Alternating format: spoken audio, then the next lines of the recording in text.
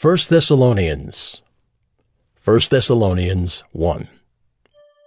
Paul, Silvanus, and Timothy, to the church of the Thessalonians, in God the Father and the Lord Jesus Christ.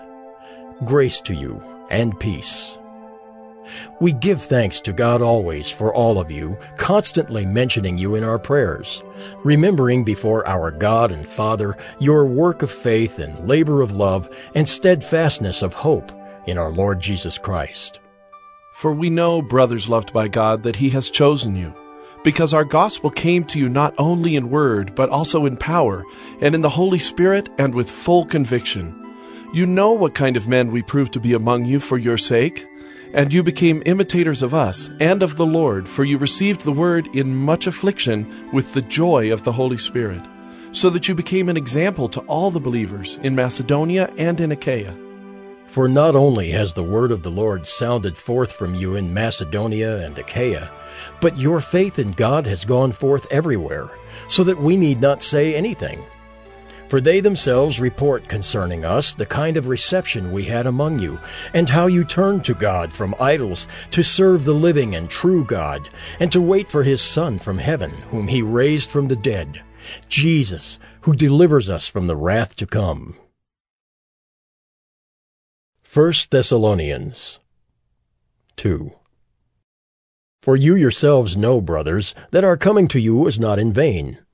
But though we had already suffered and been shamefully treated at Philippi, as you know, we had boldness in our God to declare to you the gospel of God in the midst of much conflict.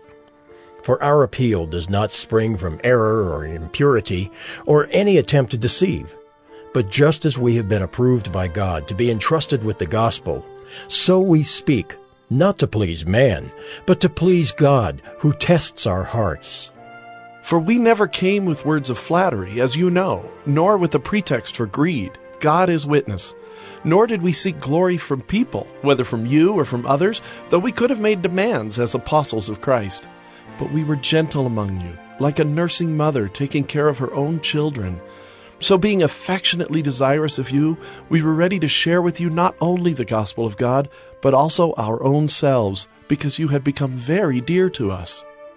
For you remember, brothers, our labor and toil. We worked night and day, that we might not be a burden to any of you, while we proclaim to you the gospel of God. You are witnesses, and God also, how holy and righteous and blameless was our conduct toward you believers. For you know how, like a father with his children, we exhorted each one of you and encouraged you and charged you to walk in a manner worthy of God, who calls you into His own kingdom and glory. And we also thank God constantly for this, that when you received the word of God, which you heard from us, you accepted it not as the word of men, but as what it really is, the word of God, which is at work in you believers. For you, brothers, became imitators of the churches of God in Christ Jesus that are in Judea. For you suffered the same things from your own countrymen as they did from the Jews, who killed both the Lord Jesus and the prophets, and drove us out, and displease God and oppose all mankind by hindering us from speaking to the Gentiles that they might be saved, so as always to fill up the measure of their sins. But God's wrath has come upon them at last. But since we were torn away from you, brothers, for a short time, in person, not in heart, we endeavored the more eagerly and with great desire to see you face to face. Because we wanted to come to you, I, Paul, again and again, but Satan hindered us. For what is our hope or joy or crown of boasting before our Lord Jesus at His coming? Is it not you? For you are our glory and joy.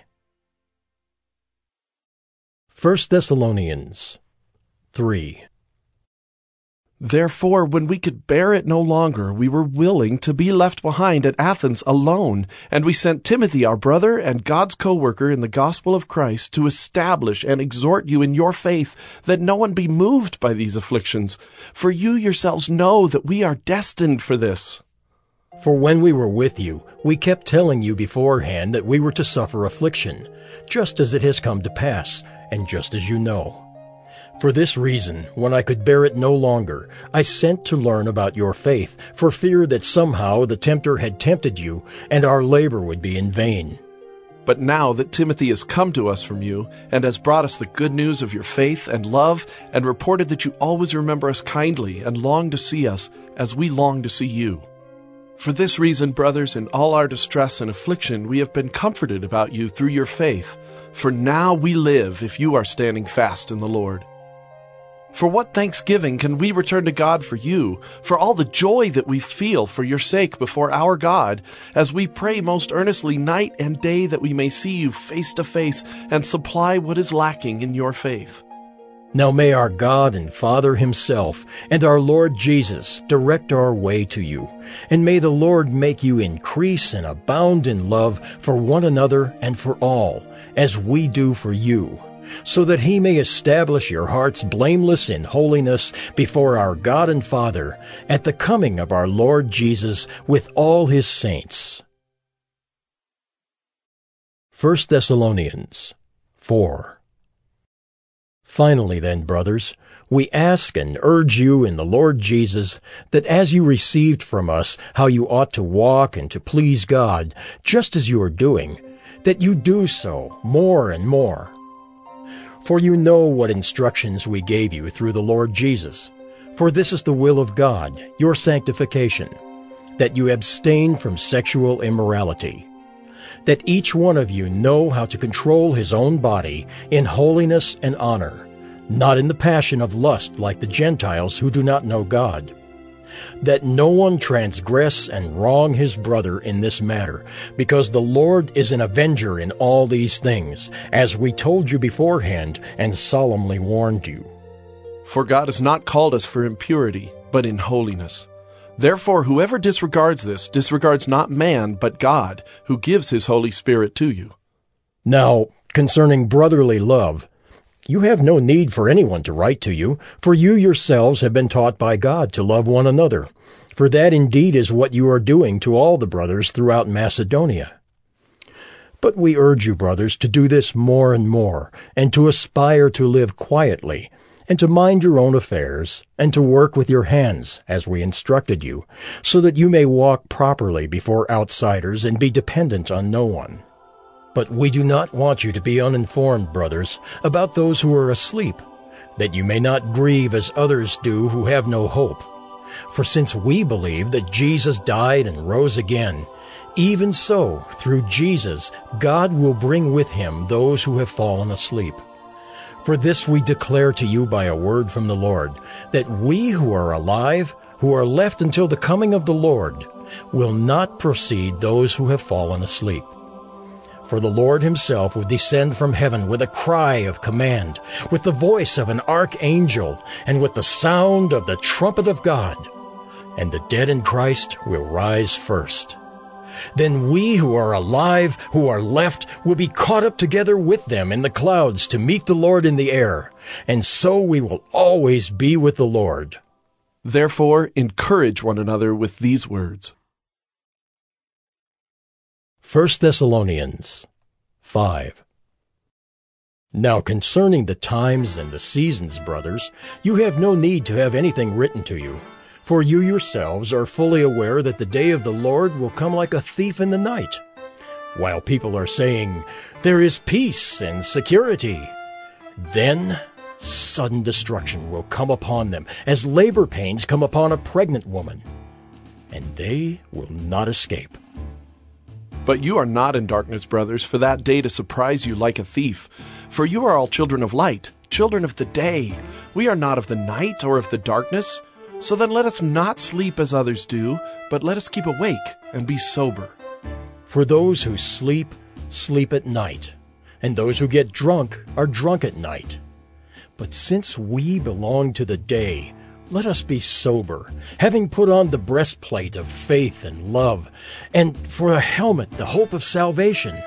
For God has not destined us for wrath, but to obtain salvation through our Lord Jesus Christ, who died for us, so that whether we are awake or asleep, we might live with him. Therefore, encourage one another and build one another up, just as you are doing. We ask you, brothers, to respect those who labor among you and are over you in the Lord, and admonish you, and to esteem them very highly in love because of their work. Be at peace among yourselves. And we urge you, brothers, admonish the idle, encourage the faint-hearted, help the weak, be patient with them all. See that no one repays anyone evil for evil, but always seek to do good to one another and to everyone. Rejoice always, pray without ceasing, give thanks in all circumstances, for this is the will of God in Christ Jesus for you. Do not quench the Spirit. Do not despise prophecies, but test everything. Hold fast what is good. Abstain from every form of evil. Now, may the God of peace himself sanctify you completely, and may your whole spirit and soul and body be kept blameless at the coming of our Lord Jesus Christ. He who calls you is faithful. He will surely do it. Brothers, pray for us. Greet all the brothers with a holy kiss. I put you under oath before the Lord to have this letter read to all the brothers. The grace of our Lord Jesus Christ be with you.